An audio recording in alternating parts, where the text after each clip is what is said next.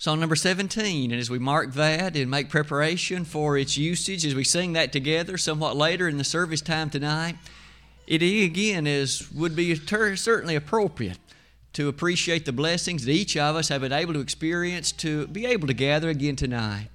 Many who are sick, many who have already been named today are unable to be with us, and our minds continue to rush in their direction as we pray that things might be better with them much, much sooner. In fact, also those families continuing their suffering in the matter of grief as they deal with their losses. As we're thankful for the blessing that's ours tonight, might we give thought to a gentleman, an episode discovered and found even in the reading before us in just a few moments ago, as we noted, and as we look also at that interesting set of features surrounding this man that was blind. I would invite you to come with me tonight to the 10th chapter of the Gospel according to Mark. And we will specifically look at more of the interest of Mark's version of this particular case. The lesson tonight is Lessons from Blind Bartimaeus. As we think about this gentleman, this man who in fact was blind, and yet this episode, inasmuch as the Savior encountered him, and his life would forever not be the same. Some introductory thoughts that point us and lead us into the characterization of the lesson tonight might again be a reflection of this Word of God, to which we have already sung about, and also that we now have the opportunity to consider. The Word of God is quick and powerful and sharper than any two-edged sword, piercing even to the dividing asunder of soul and spirit and of the joints and marrow, and is a discerner of the thoughts and intents of the heart. That Word of God, to which we have in fact sung earlier, is a very thought now that reminds us it is quick, and it is also active. Meaning that these lessons that we encounter, despite the fact that Bartimaeus has long since passed from the earthly scenes of this life, nonetheless this incident, this episode, is one that the Holy Spirit has seen fit to record, and from it you and I can benefit, we can be encouraged, and we can in fact learn some matters that can be of great assistance and help to us. For each of us, it's certainly fair to say that the Word of God highlights those matters which are our strengths, and for that we can be so thankful because it encourages us to even more mature in those matters and to continue that walkway of faith that allows us to utilize those talents and abilities in even more far-reaching ways. But it's also fair to say that this book brings to our attention those shortcomings, those sins, those failures on our part. And in so doing, it urges our tender response and obedience and our striving to improve in those matters. It might well be that with regard to Bartimaeus, we could even appreciate perhaps more than one of each one of those cases and considerations. For that reason, one of the bottom statements on that slide tonight is this one. This perhaps would be an unforgettable episode for each of us as we revisit this scene from the 10th chapter of the book of Mark. Because of that fact, let's again rehearse the very thing that was just read for us a moment ago. Jesus and his disciples had arrived at this city of Jericho, and as they were shortly to depart that city and in fact leave, they were bound for Jerusalem. That was the place, of course, where the Savior ultimately would meet his death. And as we well recall, many incidents and many events happened to him on this journey toward that fateful end in the city of Jerusalem. In fact, as he left Jericho, we noticed that there was a man, a beggar, this one who sat beside the wayside, and he began to appreciate something was unusual. It may well be that perhaps every day for a long, long time, this man named Bartimaeus had sat in this same location, and he was very well aware of the typical tendencies of the day. Something was different. He heard that Jesus was coming by this way. No doubt the crowd was larger, the throng was larger, there was more hustle and bustle in the area. He no doubt asked many questions, and he learned that Jesus was coming this way. You might notice again the statement of what he did when he learned or gained information that Jesus was passing this way. It is found in verse number 47. When he heard that it was Jesus of Nazareth, he began to cry out and say, Jesus, thou son of David, have mercy on me.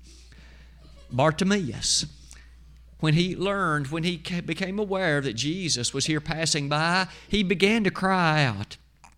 It is significant that he didn't merely whisper. He didn't merely somewhat innocently strive to gain the attention of the master. He cried out, the text says. But it goes on to say that many urged him to hold his peace.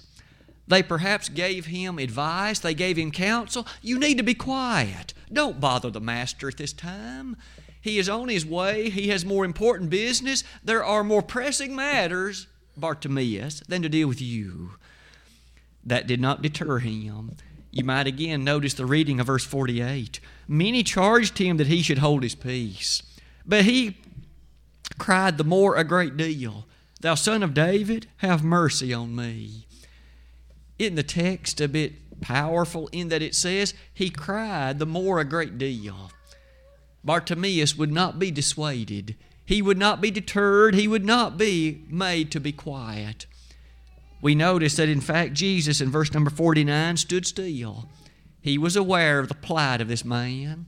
He not only was aware of it, but it says he stood still. He paused in his journey. He stopped in his travel. But then he gave a commandment. Verse number 49. He commanded him to be called. And they called the blind man, saying to him, Be of good comfort, rise, he calleth thee. Can you imagine the good news that filled the heart of Bartimaeus?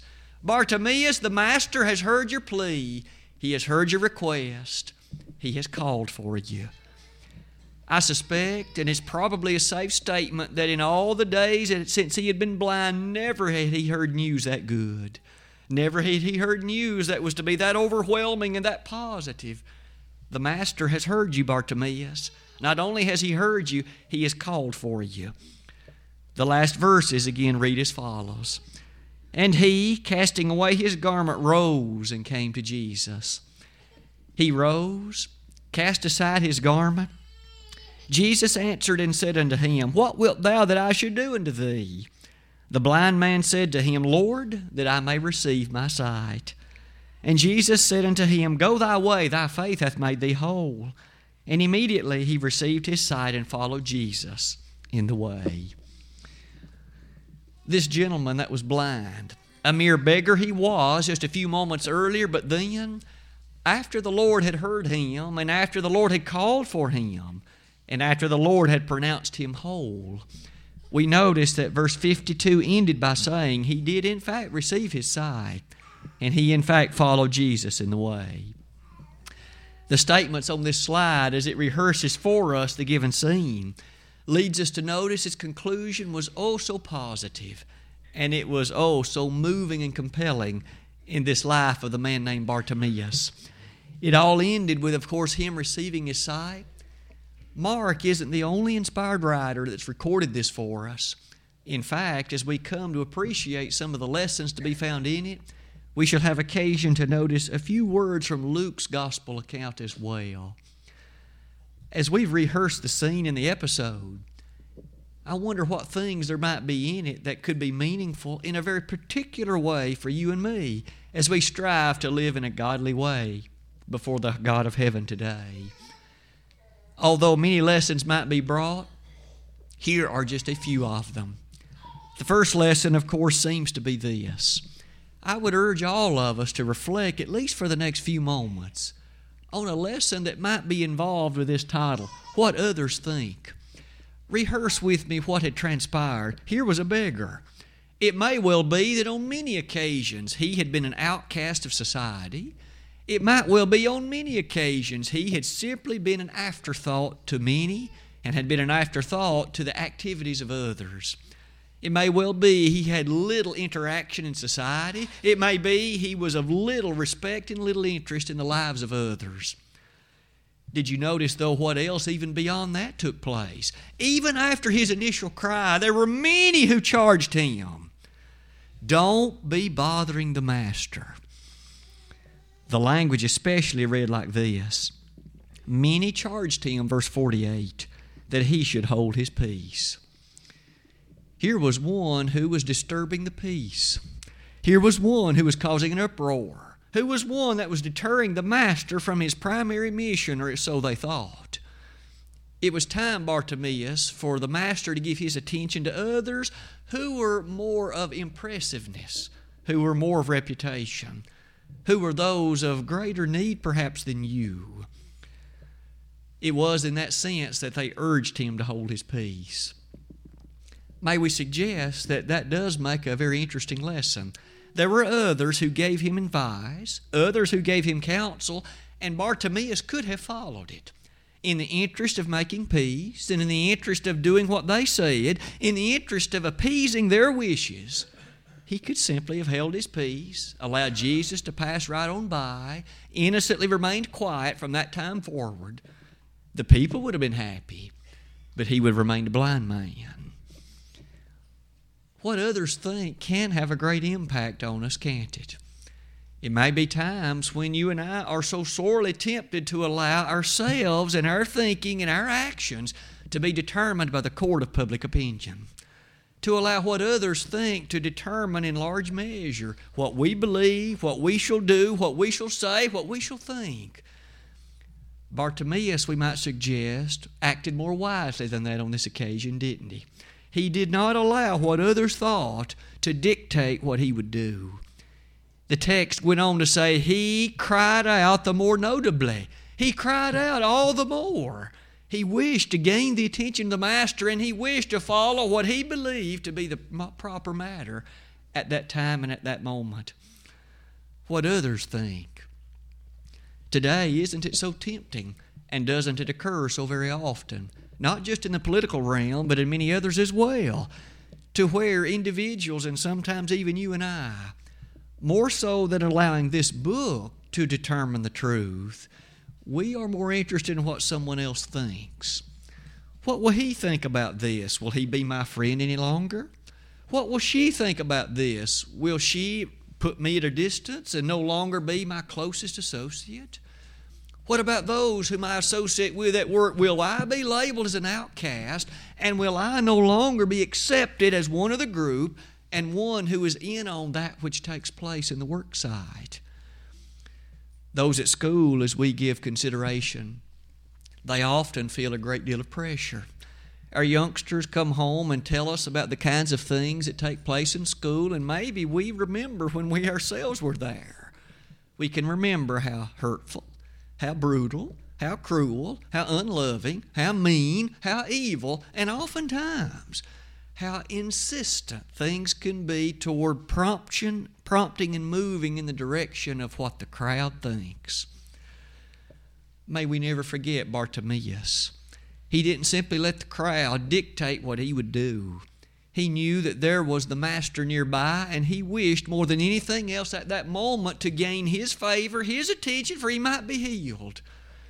Today, let's not allow others to determine simply what we believe and what we think and what we shall do, but rather let us appreciate that there is a far higher sentence of power than that. Several passages from Scripture perhaps rush to our minds.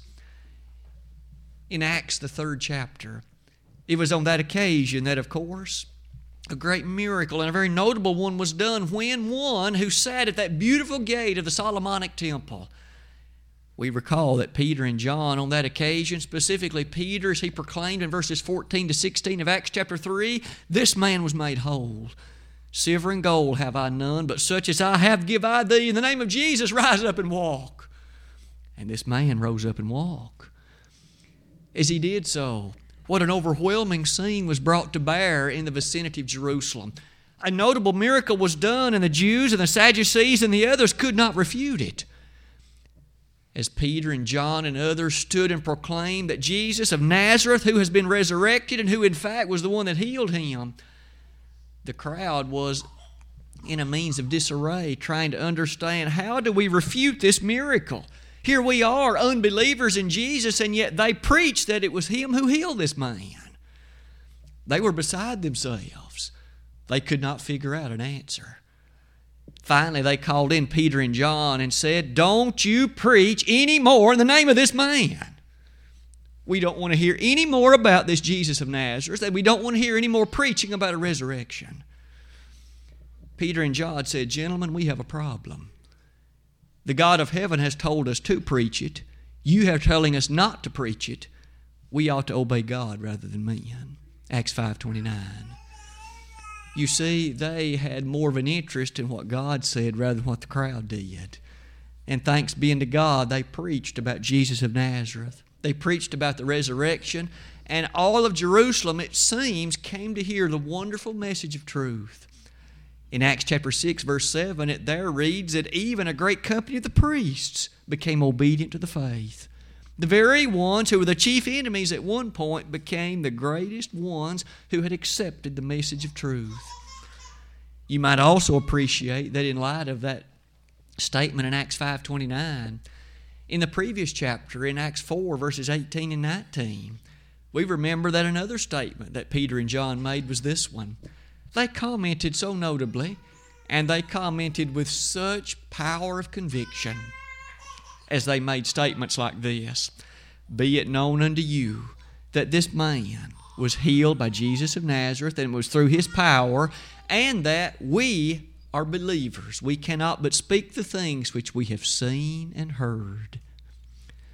It might be that prompts us to think again about what others think. You and I are convinced and convicted, just as we sang a moment ago. Give me the Bible. We believe this book to be the absolute message of faith, and it's powerful. Far more than any man, any group of men, any council of young high school people. May we thus not give thought to what people think, inasmuch as letting it determine what we believe and how we shall act. Let us follow again the example in this sense of Bartimaeus. But perhaps another lesson as well. Even in light of this one, it also prompts us to consider another attribute of this blind man. His persistence. Do not bypass the thought again. Here was one who had every insistence by others, be quiet. But yet it says he cried all the more loudly. He cried all the more noticeably. He was a persistent man. Perhaps that suggests to us too at least a few moments' reflection upon the matter of persistence. After all, didn't he meet opposition? He was blind. Here he was in need of helpfulness of others. There were other instances of those blind in the Scriptures who, remember, sat and asked alms of those passing by. That was the means by which they had their livelihood. Maybe that was what this man was doing. At any rate, he, of course, was in a dire predicament. He didn't have a welfare system like we have today to assist those in that condition. He was dependent upon the giving kindness of others. And yet, we find that here he was in a position in which he was nonetheless persistent. When Jesus was passing by, even when others encouraged him to remain calm and quiet, he chose all the more notably in the words of verses 49 and 50. It says, he cried the more a great deal. Persistence. It may be you and I have heard many instances and occasions, be it our parents, be it otherwise, who said, don't give up. Even when you encounter that which is not pleasant, and even when you encounter what appears to be insurmountable obstacles, nonetheless, in an attribute and in an element of faith, don't quit. If you believe it to be proper, if you believe it to be right, and if it is in harmony with propriety and rightness, don't give up. It might be that still is a notable lesson, isn't it? The cause of Christ appeared to be doomed. There was just a band of a few, like 12. He had selected this chosen few. It seems so many of the Jews had rejected him. So many of those round about had little interest in the teachings of what he had to say. The Sadducees turned a deaf ear to him. Many of the Pharisees did too. And yet we remember that he, even in the final penultimate apparent statement of defeat, he himself was put to death. But yet from the embers of what appeared to be nothingness arose the greatest movement the world has ever known. And today we still benefit from the preciousness and power and might of what the God of heaven brought to bear through the death of His only begotten Son. Because of the gospel, because of the faith that is understood and the obedience to be appreciated in it, we today are still the living testimony of those who believe absolutely in the gospel of Jesus Christ. This religion isn't just one of many, it's the only one. I am the way, the truth, and the life, and no man cometh unto the Father but by me. Those were the words of the Master in John 14:6. Did he not say 3 verses later, speaking on that occasion to Philip, "If you've seen me, you have seen the Father"? The reality of what Jesus then appreciates and what he allows us to appreciate is the fact of an impressiveness and persistence. Our missionaries, as they come back and speak to us about this reality and the things that they often face, we should realize that we too face difficulties and obstacles. There are those that, quite frankly, think that we are goofy to meet the way that we do. They honestly believe that one doesn't need to meet, one doesn't need to assemble, one doesn't need to read this book, one doesn't need to pray, one doesn't need to really do anything but to have some matter of mental assent, some degree of even minor conviction that there was a man named Jesus and that he died for my sins, and that's enough. On the day of judgment, they will find themselves sorely deluded. They will find themselves by those who are reckoned as disobedient. For the Lord does demand more than that. He demands that we, with all of our being, have conviction and dedication and devotion to His declaration and His decrees. We notice here that demands our persistence. It isn't going to be easy. There are going to be times we're going to wonder about things. There will be occasions that incidents and events will transpire and we can't help but ask, why? Why did it happen that way? It may be that as we search this book with the greatest of intent, even then, we can only wonder at the fullness of the answers. But we should have every confidence that there will be a day when all the truth will be revealed and we will understand, and we will understand it fully. To give thought about persistence, Jesus did say in Luke 18, did He not, that men ought always to pray and not to faint. It is easy to faint, isn't it? It is easy to lose heart. It is easy to be discouraged. It's easy to be in despair. It can even be easy to, in fact, lose one's appreciation of incredible devotion. But may we not do so. May we realize that just as Bartimaeus did, the Master is nearby, and I need to cling tenaciously to Him and not to these other things in society, not to what I may think or what others may think, but to what He has revealed. Oh, what strength there is to be found in that way of life. It may be that you, like myself, have known individuals who were bedrock solid in the faith of the Lord. They, in fact, could walk through this life, and it seems no matter what befell round about them, their eyes never veered from the great reality of heaven beyond. We love individuals like that who truly do know the peace of God that passes all understanding, Philippians 4:7. And we appreciate those like that who, in Ephesians 3, verses 15 to 21, it is they who understand, it seems better than many others, that the love of Christ indeed passes all knowledge. Persistence, you see, is a great thing, isn't it? And as often as the Bible encourages it of us, it helps us see that those who endure to the end shall be saved, Matthew 10:22. And we're reminded yet again from Revelation chapter 2, verse 10, be thou faithful until death, and I will give thee a crown of life.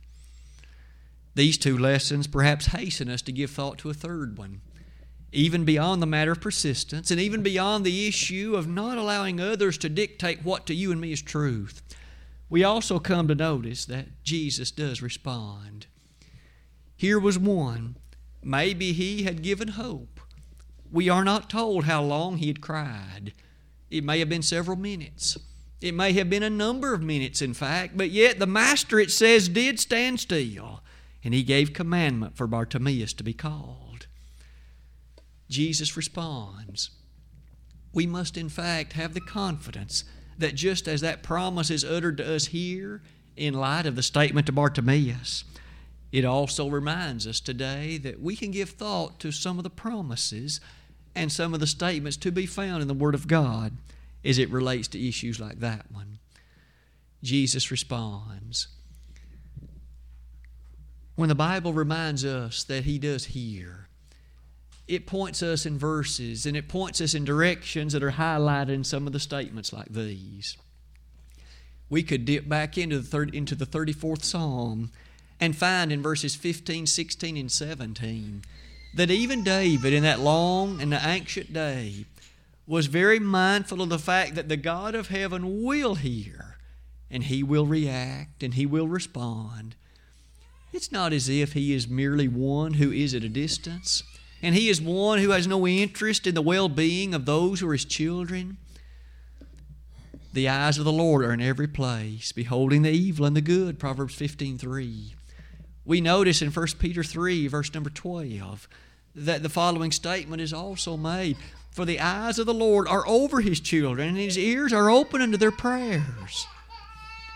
When you and I bow our heads in prayer, when we lift up our thoughts in prayer, can we not appreciate that there is in fact a God of heaven who not only is there and who is watchful, but is mindful of the things that you and I have to say, mindful of the disposition of our heart, mindful of the troubles that we face, and mindful of the situation of our mind, and hopeful that we in strength and in fortitude will emerge in a victorious way from the things that we face.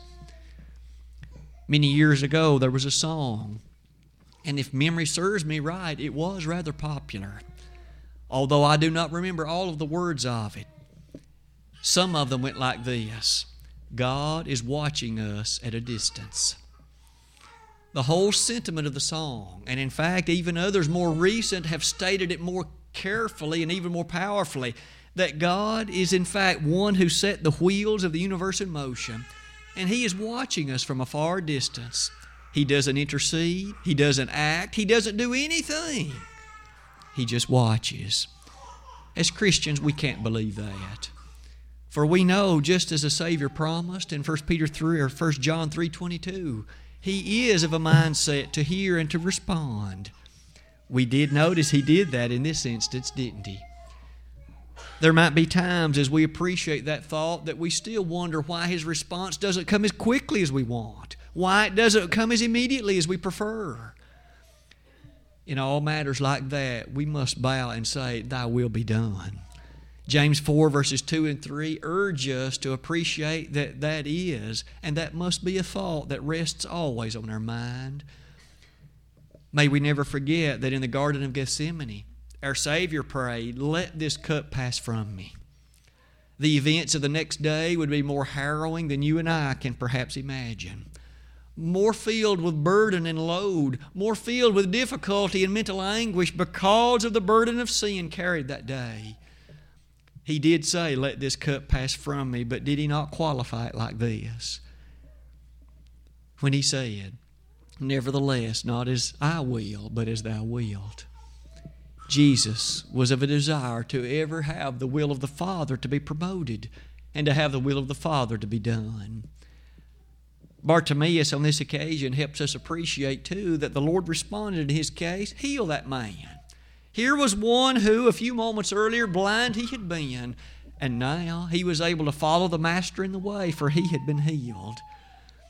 Jesus can heal, of course, in the way today, principally and prominently when we give thought to the healing nature available from sin. A man whose life has been overcome with any sin can be forgiven if he will repent, if he will confess it, and if he will, in fact, obey the commandments of the Master. What power is found in Jesus? No matter what the sin may have been, the Lord's blood can forgive it. No sin is too black. No sin is too dark. No sin is too evil.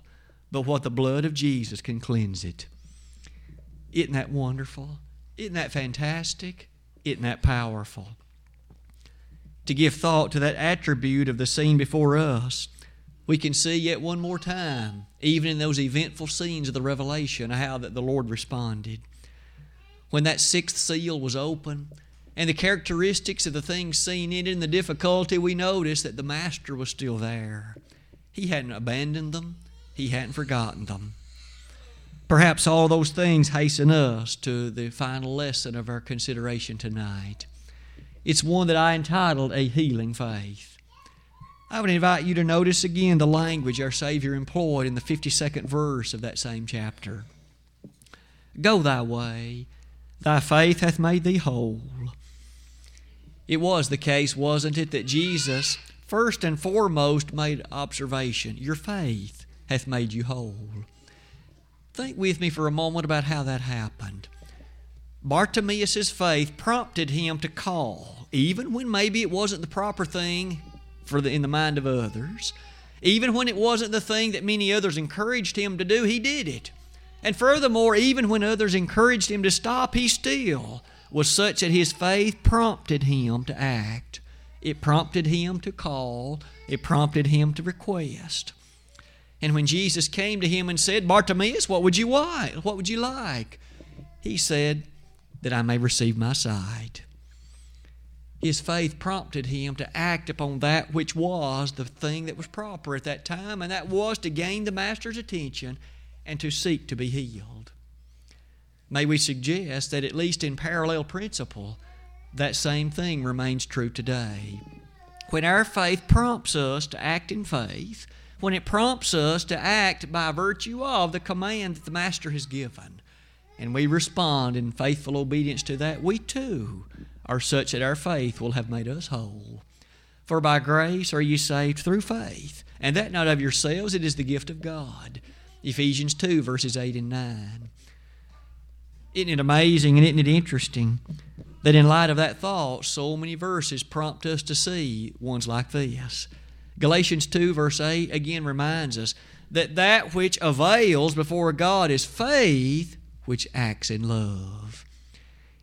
Does your faith and mine prompt us to act in love? Does it prompt us to act in obedience? Does it prompt us to not be guided by what others think? Does it prompt us to be persistent? Does it prompt us to believe that Jesus will respond? In all those instances, it does allow us to close the lesson and say it this way. In James 2, verses 17 and 18, we find that even so faith, if it hath not works, is dead being alone.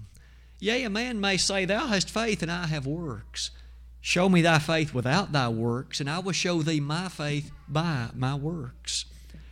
Your faith and mine is manifested. It's exemplified. It's shown, if you will, by the things that we do.